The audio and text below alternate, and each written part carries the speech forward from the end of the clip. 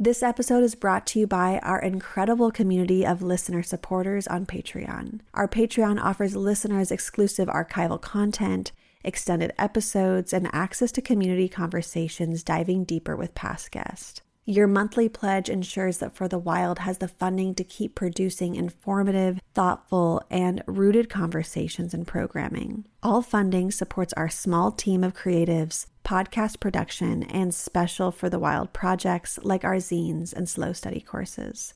To support us on Patreon, please visit patreon.com/forthewild. Or if you would rather make a one-time donation or recurring donation outside of Patreon, please visit forthewild.world/donate. Hey, For the Wild community, it's Ayana here, speaking to you from Cordova, Alaska, where Madison and I have driven up through some incredible landscapes to meet with Doon Lankard, who was one of our most favorite guests we've had on the podcast. He's an incredible conservationist and fighter for the earth, and it's a real honor and pleasure to be spending this time with him, learning about the Copper River, the Chugach Forest, and ways to move forward with conservation. This is the last podcast for our staff pick month, so we're excited for Francesca to share her favorite. Also, we are still looking for land partners for the 1 Million Redwoods Project. As this project grows, we'll be continually looking for more land partners so that we can plant as many trees and understory plants and fungal allies as possible. So if you live in the Redwood region, that's what we're focusing on right now. Please get a hold of us at engage@forthewild.world. But know that we are expanding into different ecosystems and forest nooks. So if you live somewhere other than the Redwoods, keep your ears open, and I'm sure we'll be shouting out to your region soon. All right, now on to the show.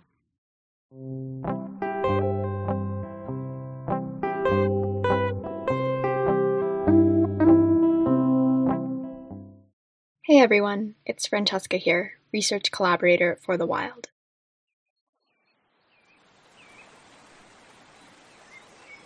I'm speaking to you from Santa Fe, New Mexico, and I'm one of the newer members to join this incredible team of people. This week's encore episode is Leah Penniman on land-based liberation. In this conversation, Ayana and Leah traverse through a myriad of topics ranging from grassroots reparations, alternative economies, stewarding the land, and healing by way of land. I think back to the time I spent researching for this interview, and I remember how I was overcome by the depth of the layered histories of land theft, food apartheid, and systemic racism faced by farm workers. Yet at the same time, I was also in awe at the incredible work Soulfire Farm is doing in ending racism and injustice, whether it's through reclaiming relationship to the land, working with restorative justice programs, or offering a local sliding scale farm share to their community. Ultimately, Leah Penniman encourages us to believe in the future through the promises and spirits of our ancestors, which is a sentiment I hold dearly. I hope you enjoy this episode as much as I do.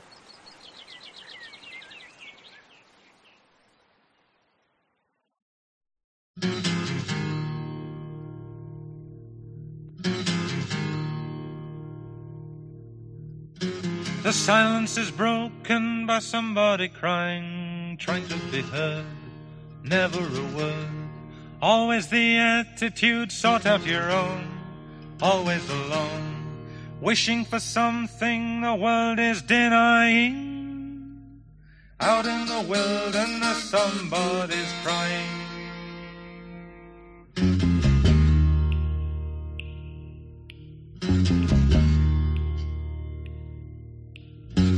Somebody wishing for something to happen, wishing to tell, wishing to help. Someone was listening, someone who cared, never despaired. Someone to lean on and someone to trust, who needs your assistance and finds your disgust.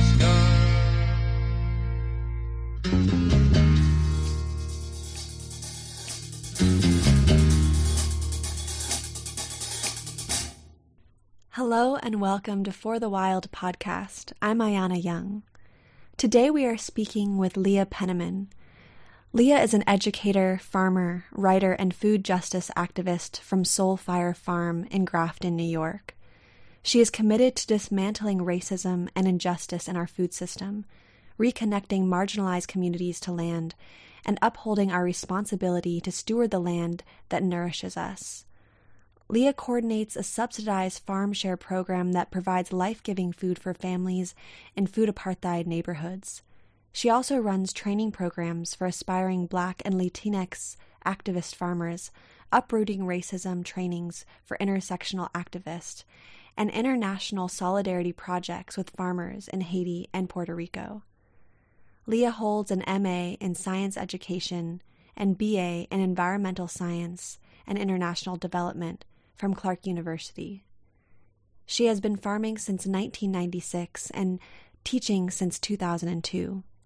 Leah's work as a farmer and educator has been recognized by the Soros Racial Justice Fellowship, Fulbright Program, Presidential Award for Science Teaching, NYS Health Emerging Innovator Awards, Andrew Goodman Foundation, among others.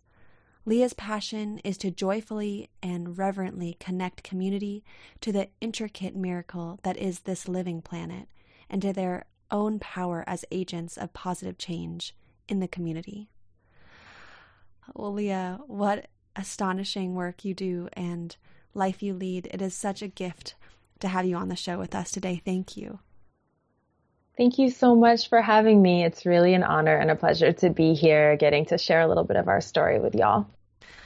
Well, I want to begin by honoring the immense agricultural heritage of Africa and the resilient, courageous people who's held on to their beloved African seeds and spirits, despite all that worked to exploit and disfigure them.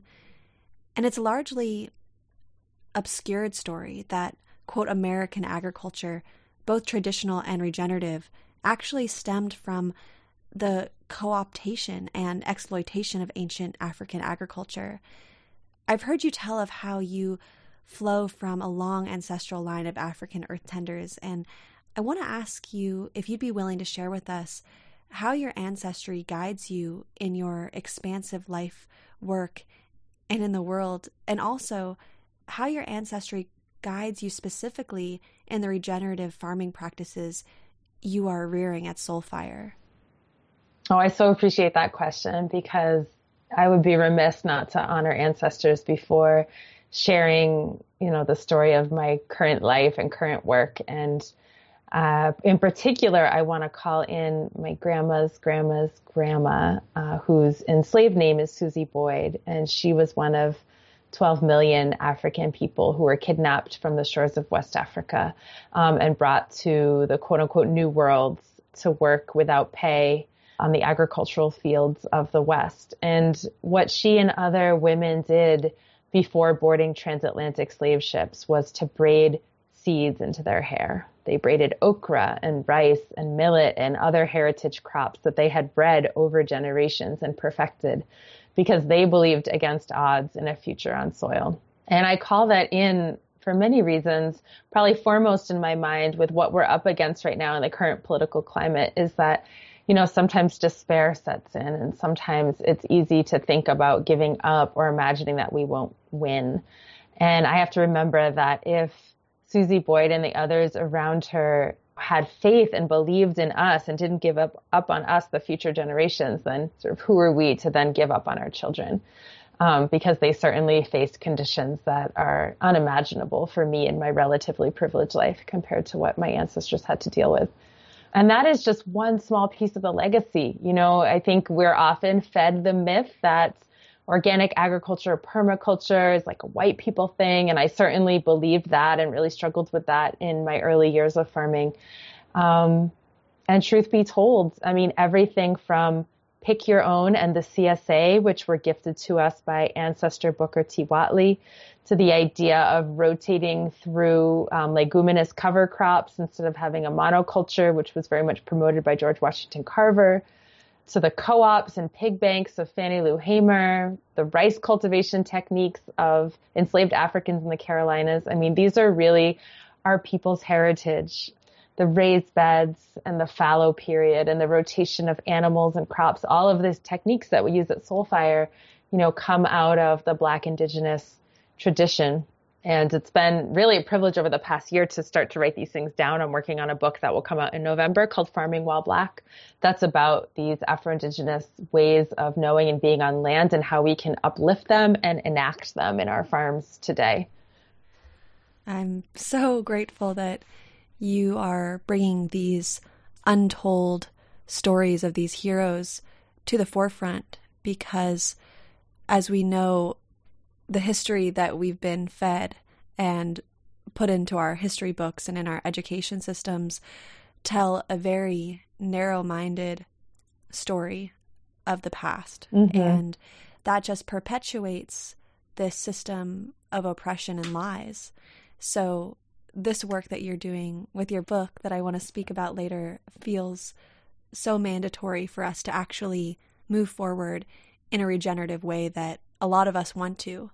Yeah, thank you for that. Yeah, of course. And you know, you'd mentioned Soulfire Farm and your work in general. It confronts food apartheid and injustice in the food system from so many angles. I'd like to steer the conversation towards who has access to the lands of Turtle Island today. As in the words of Malcolm X, quote, "Land is the basis of all independence. Land is the basis of freedom, justice, and equality," end quote. And I've come across quite a few articles that either you have authored or that reference you, bringing visibility to the dispossession of Black landowners in the past century. And I want to make the audience aware of a few statistics. Almost 100% of the land in the U.S. is owned by white people. In 1920, 14% of all land-owning U.S. farmers were Black. Today, Black farmers operate less than 1% of the nation's farms, amounting to a loss of over 14 million acres. Black farmers receive 50% less government support in terms of loans, conservation programs, subsidies for crop production and disaster insurance, etc. So would you speak about this great dispossession and the violent discrimination and legal trickery that enabled this to happen? Yeah, I mean, I have such a heaviness in my heart, you know, hearing the statistics come out of your mouth that I'm usually saying. You know, just this past weekend, I was in Atlanta, Georgia with 100 Black farmers, mostly elders, mostly folks over 70, who were instrumental in suing the U.S. government in the famous Pigford v. Glickman case, which was settled in 1999 in the largest civil rights settlement in the history of the United States for these decades of discrimination. And this court case in many ways was symbolic because the small payouts that the farmers got were too little too late. As you noted, we've already been dispossessed of our land, and you know, a $50,000 check does not get you back your hundreds of acres and the whole life that you've built. But still was some vindication nonetheless that this is true, that the USDA was the principal driver of Black people off of our land. And this was not a historical accident. The South very much relied on sharecropping and tenant farming to maintain a quasi-slavery-like economy.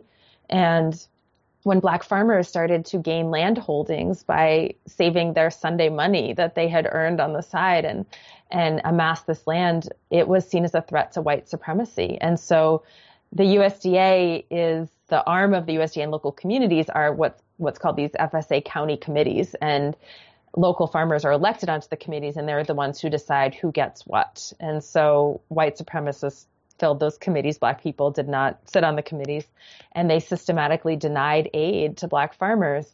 But even more than that, they would actively steal land. I mean, go in and burn down people's houses, lynch people, threaten them.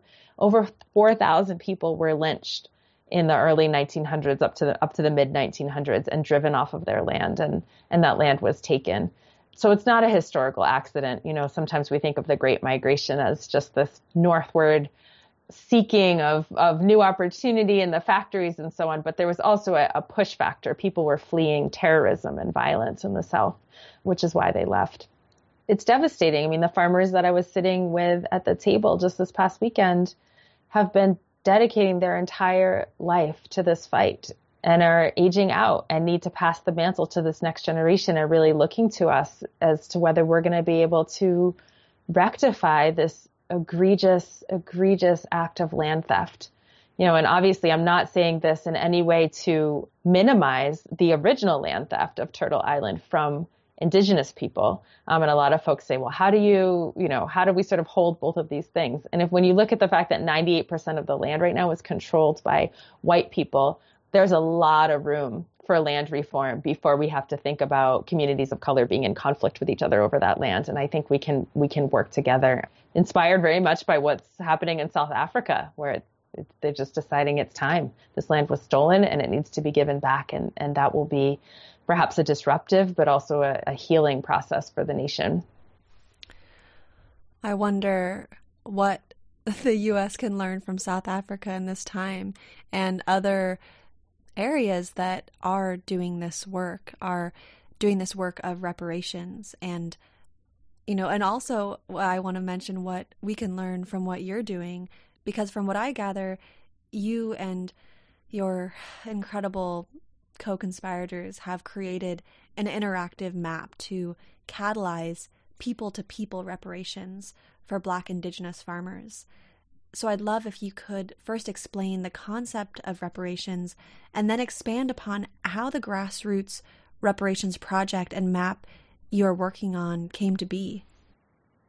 So the concept of reparations is a little bit different, or really quite different from philanthropy or charity, which comes from the idea that folks with privilege, power, resources have the right to own those resources and can choose to give them away as an act of benevolence from their hearts, for which they're usually rewarded with social status or tax deductions or so on and so forth. The idea with reparations is rooted in a framework that the wealth, the resources, the privilege that people have, by and large, is not come upon honestly. If you look at the research out of the Pew Center, 80% of wealth is inherited, and most of it is traceable back to times of enslavement and land theft. Really sitting with that fact and asking ourselves, those of us in the community who do have wealth, like how much of that either was inherited directly or in some way our parents or community or family subsidized our life, or that we received sort of unearned access to jobs, education. And through that framework, that resource becomes something that is due back to the descendants of those from whom it was stolen. And what's really beautiful about this moment in time is that there's a lot of people born into privilege who are recognizing that reparations are due. And while we must continue to organize for the government to institute large-scale reparations, this is not to excuse that. In the meantime, there are individuals in resource generation and other collectives who are excited to get involved and just do that reparations work. I also want to say that ours is certainly not the only reparations project. This is a tiny initiative, and the National Black Food and Justice Alliance is working on a comprehensive initiative, and also the Federation of Southern Cooperatives and some of the Black farming organizations are thinking about that. So I don't want to take away from that, but I will say that we were chatting at our favorite program that we do, which is the Black Latinx Farmers Immersion. And one of the participants, named Viviana Moreno, said, we should really get a list together of all the things we need to realize our farm, food, and land dreams, whether it's land, training, money, connections, advice, whatever it is, and put that out there and just see if the community is willing to meet us and engage with us. And so we did it because we're action folks. Put together this map on a really simple Google Maps platform, started with 40 farmers. It's growing slowly. And what's really beautiful is that, 3 of the people who have been in relationship with Soulfire have fully funded or fully received their ask for farms. And so if you look at Harmony Farm in New York, Wild Seed Community Farm in New York, and the Harriet Tubman Freedom Farm in North Carolina, these are all Soulfire fam who've received land and or money from white folks. And then a lot of people have received smaller donations, and I've heard a buzz about people trying to pool their money to do some of the bigger asks. And so that's really exciting because there is an urgency right now for us to get back on the land. And this is a way that people can engage in the moment and see tangible results immediately. I love hearing these seeds, these dream seeds can blossom. We just need to do it. And I'd love to hear any other celebratory stories that come to mind, so that we can, as an audience, begin to really understand how grassroots movements can have a domino effect and keep growing. Word. Yeah, I appreciate the domino effect metaphor, because we've definitely received some pressure, not from within our community, mostly from the philanthropic community, to scale up and to grow and to sort of have what starts to feel like franchising or some kind of empire, which we are so not interested in. And the model that we think about that really makes sense is like the way that mycelium grow, the way that the forest networks, and we call it translocal organizing. But the idea is that we do our work right here, rooted in our local and regional community that's very responsive and accountable to that community. That example, that model, those trainings that we offer spawn similar projects that are also locally and regionally accountable and responsive. And so to be tangible, what I mean about that, we have this training program, and within the training program, there's an advanced track, a train the trainer track for people who are really ready to take their projects to the next level. Keisha Cameron, outside of Atlanta, Georgia, at High Hog Farm, is one of the people who went through this program and got inspired to create a similar training program called Ubuntu that works on racial justice, food justice, and helps farmers transition to organic and sustainable practices, which she's now operating on her farm in her community. Similarly, Finca Conciencia outside of Chicago. This is a group of folks that Viviana Herreri and Jasmine that came through Train the Trainer and our BLFI next level advanced program, and use the business planning ideas that we had to go ahead and start a worker owns cooperative that's responsive to their local community, which is primarily folks without documents, and new Americans. And so we're so excited about that. We don't need to own or control that, but we need to be in community and learning from each other and really uplifting each other's work. And ultimately, when you think about it, in some ways, our goal should be to make ourselves obsolete, because once we win, once we have equity in terms of access to land and food and farming and true leadership, we don't necessarily need to be doing the same kind of work. And so we always have our eyes on that. It's not about consolidating power or control or in some sort of immortality. It's very much about achieving these goals and then making space for whatever needs to come next as far as what the community defines its needs are.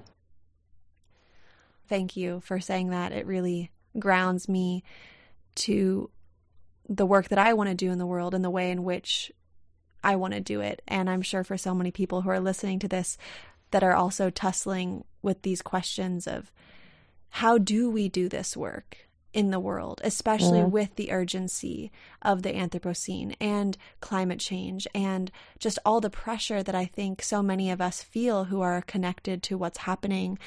I know for myself, I do. I fall threat to the urgency a lot. And sometimes I can forget about deep time or forget about, harmonious way to move forward. My mind can get trapped in that state of scale up and do now and So hearing your words are just okay, exhale. There are better ways to do this, and we need each other. We need to learn from each other. We need to stay in community and really listen to the ones that came before us who understood truth and connection and how we can learn and then apply that to this really strange modern time that we're living in now. Yes. That is beautiful. And I love the concept of deep time. I hadn't heard of that before. I love that. Yeah, I've had to bring myself back to it a lot because like I said, for so many of us, especially for all the people who I'm sure are sitting with this conversation, our eyes are open. We're awakened to what's happening, and it's painful.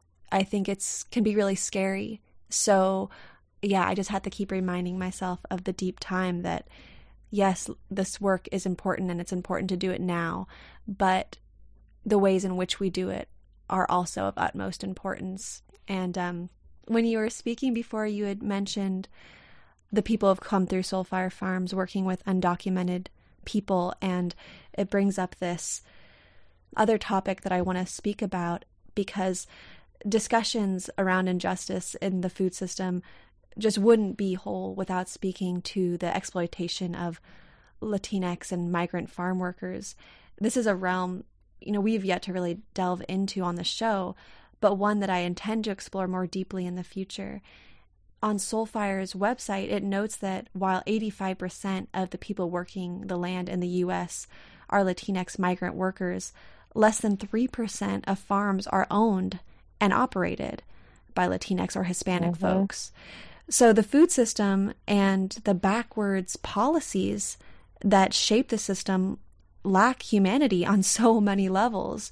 Not only are workers faced with fractional pay and harmful working conditions, but the voices of undocumented migrant workers are increasingly silenced and shadowed in this fearful political climate.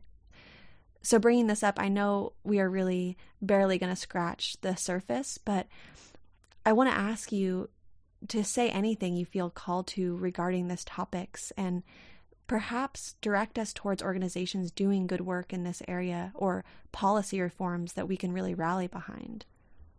Absolutely. No, thank you for calling that in. Something that I've had my eyes open to is the fact that our food system in the United States, has always been entirely dependent on exploited labor.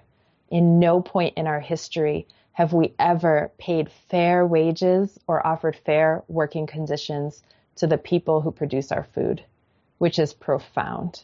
I mean, we all are very familiar, I hope, with the history of enslavement, maybe sharecropping and tenant farming. A lot of folks don't know that was followed up with convict leasing, where Black people were criminalized, put in prison, and then sold back to their former masters on plantations and in the mines. But then as the Great Migration picked up, there was a labor vacuum in the South. And rather than really reassessing the economic model, the United States government decided to figure out import strategies. First, preying upon Southeast Asian communities, then on Mexican communities, then on Chinese communities, then on Caribbean communities, and essentially bringing people to this country to do work at wages and under conditions that white Americans were not willing to do. I think a really powerful sort of modern anecdote about that is I have a friend who's a professor in the Midwest at an ag college and polled his students and asked them, what wage would it take for you to work in this town's meat packing plant? And the unanimous answer of those white students was, there is no wage at which I would work in those meat packing plants, because they are so grueling and so dangerous and so disgusting that there is no amount of money that you could pay me to work there. And to really think about that. And of course, people are making sub-minimum wage in those meatpacking plants who are quote unquote guest workers under the H-2A program, mostly from Mexico. So the fact we've set up a food system that requires people to work in these horrid conditions, and that's what feeds us, is something we really, really need to look at. There is an entirely different set of labor laws for farm workers than there are for other professions. The National Labor Relations Act, which was established in 1935, excludes farm workers and domestic workers from key protections. That has not been changed. That has not been updated. So depending on what state you're in, because some states do have more protections, you may not have overtime pay, the right to unionize, child labor protections, protection from sexual harassment and sexual violence, protection from wage theft, health care. And so this is the reality. And I think that certainly we need to be talking about sovereignty. Certainly we need to be talking about pathways for migrant workers to own land and run their own businesses. But right now, we're not even there yet in the conversation. The conversation is, how do folks get paid for their labor and live in buildings that have running water? And how do their children go to school? I mean, that's really the level of the conversation. There was a slavery ring, literal slavery, not even like metaphorical slavery, like people chained and forced to work. That was just broken up in the late 90s by the Coalition of Immokalee Workers. Which sort of transitions to your question about who's leading the struggle. Certainly the Coalition of Immokalee Workers are doing some incredible organizing. We should also support CATA, which is the Farm Workers Support Committee, Centro Campesino, Dignity and Power Now, Familias Unidas por la Justicia, the Farm Workers Association of Florida, and many other organizations. And I'm happy to provide a list or like send you some links later. But organizations that are run by farm workers for farm workers is where we should be putting our trust and our resources right now.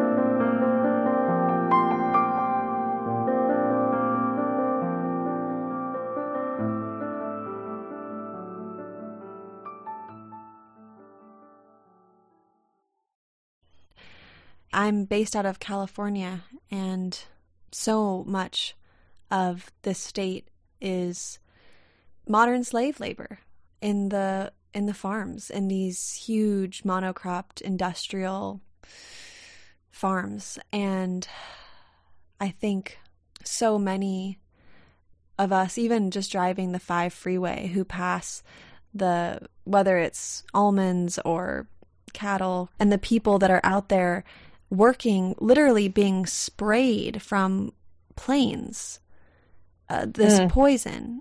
It's disgusting how the food system and the bigger system of this country treats anybody, humans, cows, the soil, so disposable. I think speaking about these other organizations that are farm-led, kind of going back to how you were speaking about really working locally in the communities and listening to the people that have been silenced, that are the ones that are actually dealing with the conditions of this horrid system, and giving power to the people who are actually doing the work. I remember speaking with Bren Smith, who has set up this 3D ocean farming for a lot of the fishing communities who have basically, lost a lot of their economic stability because fish are going extinct, and how to create jobs and how to really listen to the people that are actually working with the oceans, and how he was explaining that the majority of fishing boats, because they've had to become so expensive and high tech just to even find the last fish, the fishermen aren't the ones who own the boats. It's people who are so far removed that may have never even stepped foot on a fishing boat. And the same with a lot of these big farms, these corporate farms. So many of the people in power have no clue what it's actually like to live, to work day in, day out. Or just like how you were talking about the college students, there was no amount of money that would pay them to do this work. So there's just such this huge disconnect, and I appreciate you bringing this up, and the blatant racism. And racism in farming isn't restricted to land access and equality or the corporate mega farms, but it's also quite apparent in the organic and regenerative farming movements. With 95% of farm management being white, it's no surprise that young Black or Latinx Indigenous farmers, they may find themselves in a work environment that carries legacies of racial trauma. Not to mention how many farm incubation projects and jobs for budding organic farmers either require a college degree or are unpaid work trades, significantly limiting who actually has access to them. So I'd really love if you could illuminate further some of the struggles that Black and Latinx folks who are yearning to farm face, and how Soulfire's Black Latinx Farmer Immersion Program arose in response. Yeah, that's a beautiful framing, and a tragic framing also. I've had folks come to our program and say that they had tried to do the WWOOF program, Worldwide Workers on Organic Farms, or do some apprenticeships. And it's not just, subtle legacy of racism stuff. Some of it is really overt. There's this one young man who was picking beans with the white farmer at one of these wolf farms. And the person said, can I ask you an honest question? I was wondering if you have a sense as to why so many Black men abandon their children. And it's just like, what? On so many levels, what? First of all, that's not even true statistically. There was just some big study done to debunk that myth of the absent Black father. Like, Black fathers are as involved, if not more involved, than any other race. But also just that audacity, that racist perspective, and then to put that on this person who does not have a car, does not have a way of leaving this place, and is now stuck in a really uncomfortable, verbally violent environment. So that's what people are confronting. And then, of course, all of the subtle structural stuff that you mentioned. Why do I keep getting denied to this farm incubator program? Or, why is it that I'm on this farm working for free and not really getting the instruction that I thought I signed up for? So that definitely happens in training. And another tragedy that I've only recently become aware of, but is really significant, is there are a number of new Americans from Caribbean countries especially, who have deep farming backgrounds and are very excited to get into ag in this country and want to attend university, one of the land grant colleges, like the 1890 land grants, which are supposed to be, for these communities. But the geographic location of these universities is so far from the immigrant community's family center that there's no way for them to attend. They need to be living with their family members in order to afford survival. They need to be taking care of elders. And so it's just not possible. And so people end up choosing different career paths. And that's, folks have been telling me, what if we had satellite sites for these universities in the communities where Black and brown people actually live, and we could, pay current Black and brown farmers as adjunct faculty at these universities to do these remote programs and really expand the land grant system to provide education right where people are. So that's certainly one barrier, is training. But I would say even more significant is access to credit, capital, and land. Black folks, brown folks, we're not inheriting land, and land is hella expensive. Property taxes are so expensive. And how do you surmount that barrier in order to really get started? Because you can't go into some crazy debt because farming isn't going to pay it off. And right now, the credit programs and the grant programs are very limited.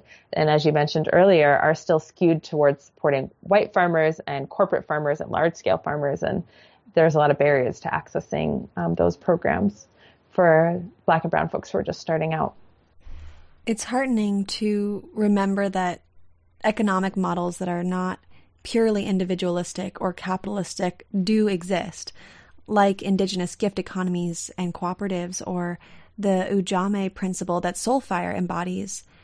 And I'd like to hear more about some of the alternative ways of economy that have been working for you and your community, and how they can provide a greater network of support for community members in need. Yeah, definitely. So Ujamaa is a Kwanzaa principle. It's a Kiswahili word that loosely means cooperative economics. It's this idea that rather than have an exploitative relationship between producer and consumer, where you're both just trying to get as much as you can at the expense of the other, that you think about a cooperative and mutually uplifting relationship. And the way that we've tried to implement this principle, in part, is through our Ujamaa Farm Share. It is a weekly doorstep delivery of a box of fresh farm-grown vegetables between June and November. And we focus on communities under food apartheid, food apartheid being that system of segregation that relegates some people to food opulence and others to food scarcity.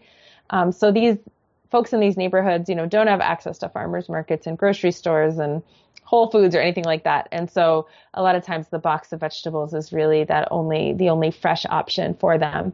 And people can pay on a sliding scale, whatever they can afford. They can also use government benefits like EBT or the WIC Farmers Market Program. And the way that we make this still financially viable for us as farmers is some people who have more resources pay higher on the sliding scale, effectively subsidizing the food that their neighbors receive. And additionally, we do some grassroots fundraising for what we call our Solidarity Share program. And the Solidarity Shares are specifically for refugees, immigrants, and people impacted by incarceration.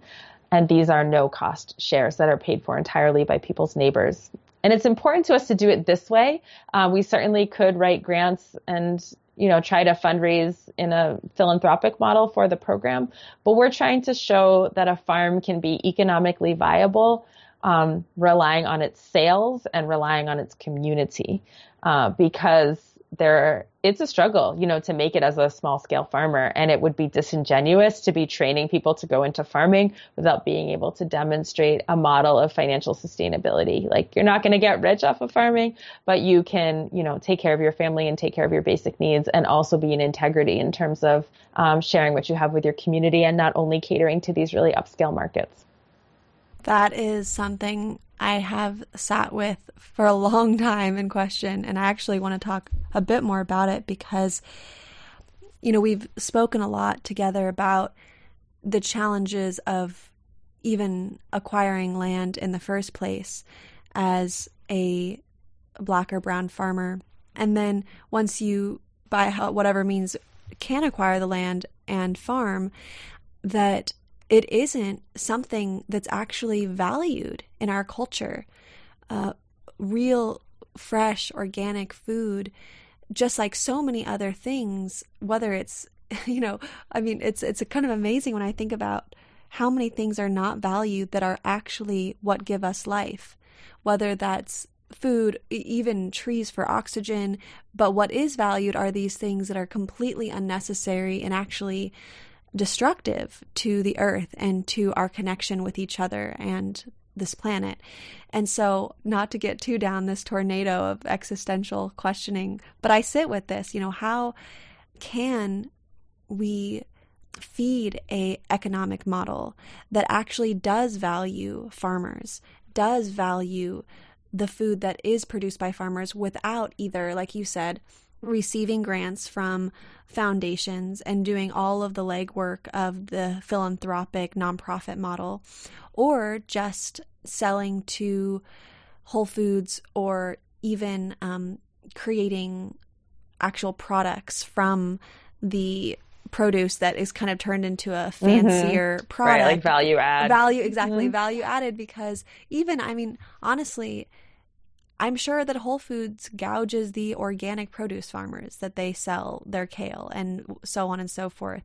And so there is this, this system is set up to not value the people that are actually creating the life-sustaining food and so on and so forth. So yeah, I know you were touching on it, but if there's any other threads you can pull on this topic to show us more of how you're doing it, or other models that you really resonate with. And maybe this is a really far out question, but how do you see this being a better way forward, being able to topple over the old system into a way that this could be the new norm? Like you said, like making some of the work that you do even obsolete, because it just is the way that life is.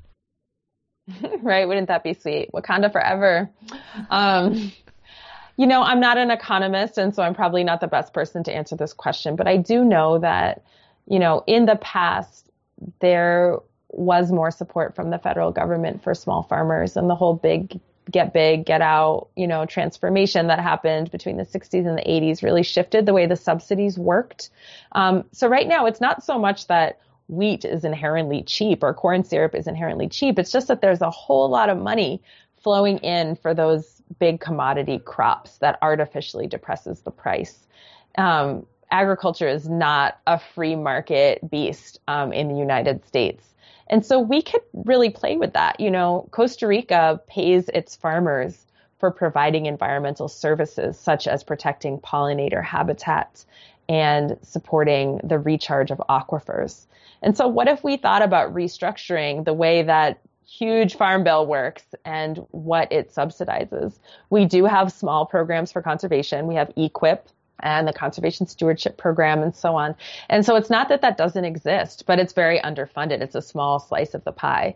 And we could completely invert it. We could make those commodity crop subsidies a small piece of the pie, and then really expand what farmers get for doing crop rotation, pollinator protection, erosion control, living buffers, all of these practices, if you think about it, really are for public benefit. They're for the public trust and for the future. So why not have our public dollar pay farmers to do those things as their value added product in addition to selling lettuce? And so I think that part of the ultimate answer really has to do with the way that society is regulating and subsidizing farming. But that's really as far as my limited economic understanding goes. Well, I love being able to flip the subsidies on its head, and instead of subsidizing high fructose corn syrup and things that are really unhealthy for all living creatures, but instead subsidize farmers to create these buffer zones to protect pollinators. That's brilliant. And it is beneficial to everyone to be able to steward land in that way. I'm sure it even affects the water that runs through the farms. I think Absolutely. about, yeah, it's so funny, just not funny. It's disturbing, honestly, in California, how the state wants to raise Shasta Dam yet again, which would wipe out the salmon, wipe out the Winnemem-Wintu's cultural sacred sites, just to funnel more water through the Delta tunnels to feed the Central Valley, instead of actually looking at the Central Valley that's been completely wiped out of all of their topsoil, laser leveled. The water runoff goes into these cemented quote unquote rivers or creeks. And what if we, instead of taking the money to do this massive dam project, what if we took the money to pay, people and, the farmers, that's a whole other story because it's probably mostly corporate farms, but actually use that money to regenerate this land in a way that was regenerative to people that work on this land. And I think about that all the time, like where money goes and how much money is actually being spent in our government on really strange programs, instead of actually using the money for ways that we know will protect and clean water and land and is healthier for the people. It's just mind-boggling. And so I think these other ways of supporting people that you've mentioned, it's such a clear way forward. And I think if enough of us awaken to these ideas and get on board, it's not unsurmountable. It just takes organization and I think faith that we can band together and do this. So thank you. I even though I know you say you're not an economist, these ideas are potent, and I think more and more of us need to understand that there's already programs in place that are regenerative and how we can get behind those. My good friends, Tegan Engel actually had a cool idea for flipping the script, like you mentioned, because right now you have to get certified, right, to be organic, to use that label. But what if you had to get certified to use pesticides and synthetic fertilizers, and you had to really justify why that was necessary and submit to that scrutiny and monitoring to make sure that you're not doing an undue damage to the environment, and have the status quo be that you would have a chemical-free farm. And so I think it's one thing I love about that is it really encourages us to think outside the box and question our presuppositions about the way the system works. It doesn't have to keep working like that. I read that Soulfire Farm has sister farms in Haiti and Puerto Rico, and I was both fascinated and unnerved when listening to your speech at the 2017 Holyoke Food Justice Conference, where you brought up the sector of the Farm Bill regarding food aid and how the U.S. government strategically uses such neo-colonial forces to rupture local food economies. So kind of getting back into these systems that need to be taken down, could you explain what ensued in Haiti's rice economy following the 2010 earthquake, and what resistance has been transpiring from the Haitian peasant movement? Sure, absolutely. So most of my knowledge of what's going on in Haiti is very personal. Again, I'm not a movement expert, but my mother is from Haiti, And since 2010, I've been going there to Léogâne area where was the epicenter of the earthquake with a group called Haiti Resurrect, which is mostly Haitian American, Caribbean, Black folks doing solidarity work with this community. And so what I learned from them is that, after the 2010 earthquake, the U.S. did what it often does now in so-called developing countries, which is it sent food aid. And under the Farm Bill, we have a policy called Tide Aid that says that anytime we give food aid internationally, it has to be grown by U.S. farmers and packaged and shipped by U.S. corporations. And this policy, while it sounds benign, is actually sort of brilliant in its evilness because it makes imperialism look like philanthropy.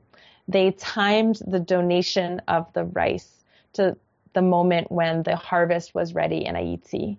And as you can imagine, if you flood a community with free rice at the time that farmers are trying to sell their rice, the results are devastating because that economy is then undermined. Farmers go out of business. It forces migration to the urban areas. It forces desperation. People start working more for the U.S. companies like United Fruit and Disney, T-shirt factories, because there's not reserves, there's not savings. And Monsanto has even tried to wipe out the indigenous seed of Haiti by, again, giving donations of their hybrid seed to the farmers and along with free chemicals at first. But after a couple of years of that, when the native seed supply is depleted, those farmers then become dependent on Monsanto. So the then president of Haiti, asked for the donations to be turned around. They still came in with the donations. And then the farmers in the Haitian peasant movement actually burned the seed in an act of resistance, saying, we want our seed sovereignty, we want our food sovereignty, we don't want these donations. We would rather have the international support actually go to Haitian farmers to grow food for our own community in these times of need, but not to supplant our local economy. So they're powerful. And something I love about working with the farmers in Haiti, it's not just demonstrations and chanting and burning stuff. I mean, they are doing the on the ground organizing. They have their own seed keepers exchange. They are irrigating one another's farms and setting up compost projects and planting trees on the degraded hillsides. Like they are doing that hands-on grassroots work. And these protests are an outward expression of their political priorities that are very much rooted in knowing their land and knowing their community. Oh, so many of us have so much to learn from these courageous people who are taking their power back and not feeling the smallness that these big corporations try to just cover people up with.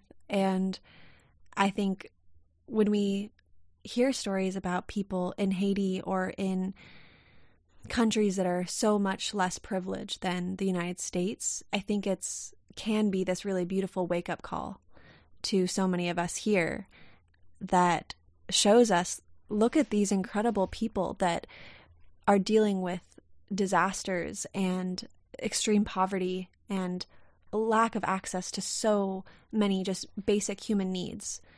And they are powerful and they're doing it. And I think it also kind of shatters this idea of the United States and the quote aid that's sent all over the world and how we can start to understand how it's disrupting so many countries globally.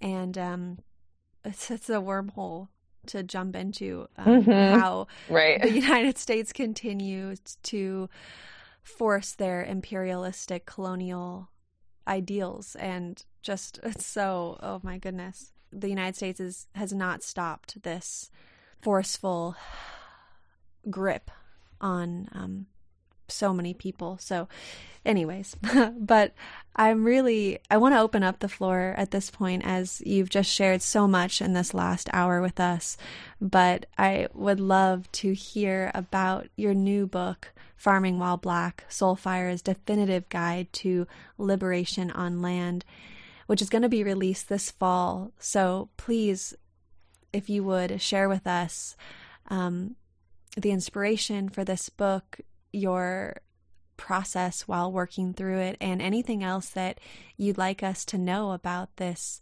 body of work that you'll be releasing soon.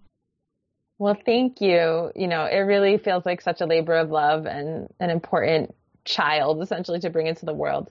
So the idea of the book Farming While Black is to take all of this curriculum that we've built over the years for our Black Latinx farmers immersion training, the content of our talks and lectures and research, and as well as the farming practices that we've honed over the years, and put them into almost an encyclopedic manual for reclaiming our right to dignity and belonging on lands. It's both practical and historical and poetic. It's pretty long. It's got beautiful photographs, but just some examples of the types of things that you can find in the book are ideas for accessing land when you don't have a lot of resources, how you can leverage certain networks and programs to get that resource that you need, setting up your own cooperative credit entities to support one another in initial costs, organizing communal labor work parties, getting in touch with the spirits of the lands and making sure that you have their consent and support so that things go well. So there's that foundational stuff. And then it moves into how have our ancestors tended the land, selected their seed, cared for their crops? How have they turned those harvests into preserved foods and cooked foods? And with every single suggestion that we offer about how to do the thing, we're also uplifting that ancestral root. So when we talk about raised beds, we're talking about the Ovambo people in Central Africa. When we talk about terraces, we're talking about Fenyaju practices in Kenya, right? And agroforestry, we refer to the Haden Laku of Haiti, which is the Haitian agroforest. So all of these practices are rooted in where they came from, which is so, so important because, in the so-called permaculture movement, a lot of times these very ways of knowing land are divorced from their context, repackaged, rebranded, and really honestly used to profit college-educated white folks in offering these permaculture certifications. And that's just not ethical, and it's also misleading. So this was the book that I needed when I was 16 years old and starting to farm and going to these farming conferences, looking at the tables and seeing that everything was written by Eliot Coleman or the Nearings, or John Jevons. I really needed to see that my people were reflected in this sustainable agricultural tradition, which we are. And so I hope that this will be a gift to my contemporaries and to future generations to help us reclaim that proud place in the legacy of regenerative farming. I cannot wait for this book to come out and just sit with every page. And thank you so much for debunking the myths of permaculture and all of these well-meaning, perhaps, ways of teaching and how they're not really getting to the root of how to move forward in the way that we need to right now. And I really appreciate all of your tireless work because I can only imagine how much you dedicate your life force and your energy to all the different pieces of this very full pie that you work with, from farming and food and intersectionality and ancestry and seed and soil and on and on and on. It's just so inspiring to see and to learn about you and your devotion. So I appreciate you. I'm so grateful for you coming on the show today. I'm sure everybody listening has many, many bits and pieces that they want to explore more from this seed of a conversation. So I hope that we meet sometime in the future in person and keep the conversation growing. Ashe, absolutely. And thank you for your really thoughtful questions. It's such a blessing to, be in conversation with someone who clearly has the reverence for earth and for justice that we do here at Soulfire Farm. So thank you for that commitment.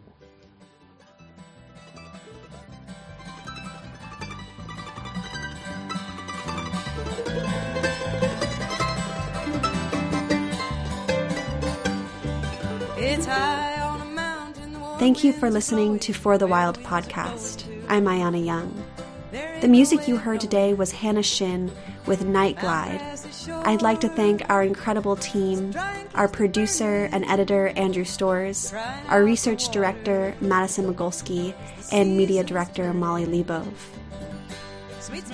Head over to the website to check out our entire archive of podcasts. And while you're there, you can look into our other projects, including our 1 Million Redwoods Project, the Tongass National Forest Campaign, and our new online education platform, launching May 1. Thanks so much, and until next time.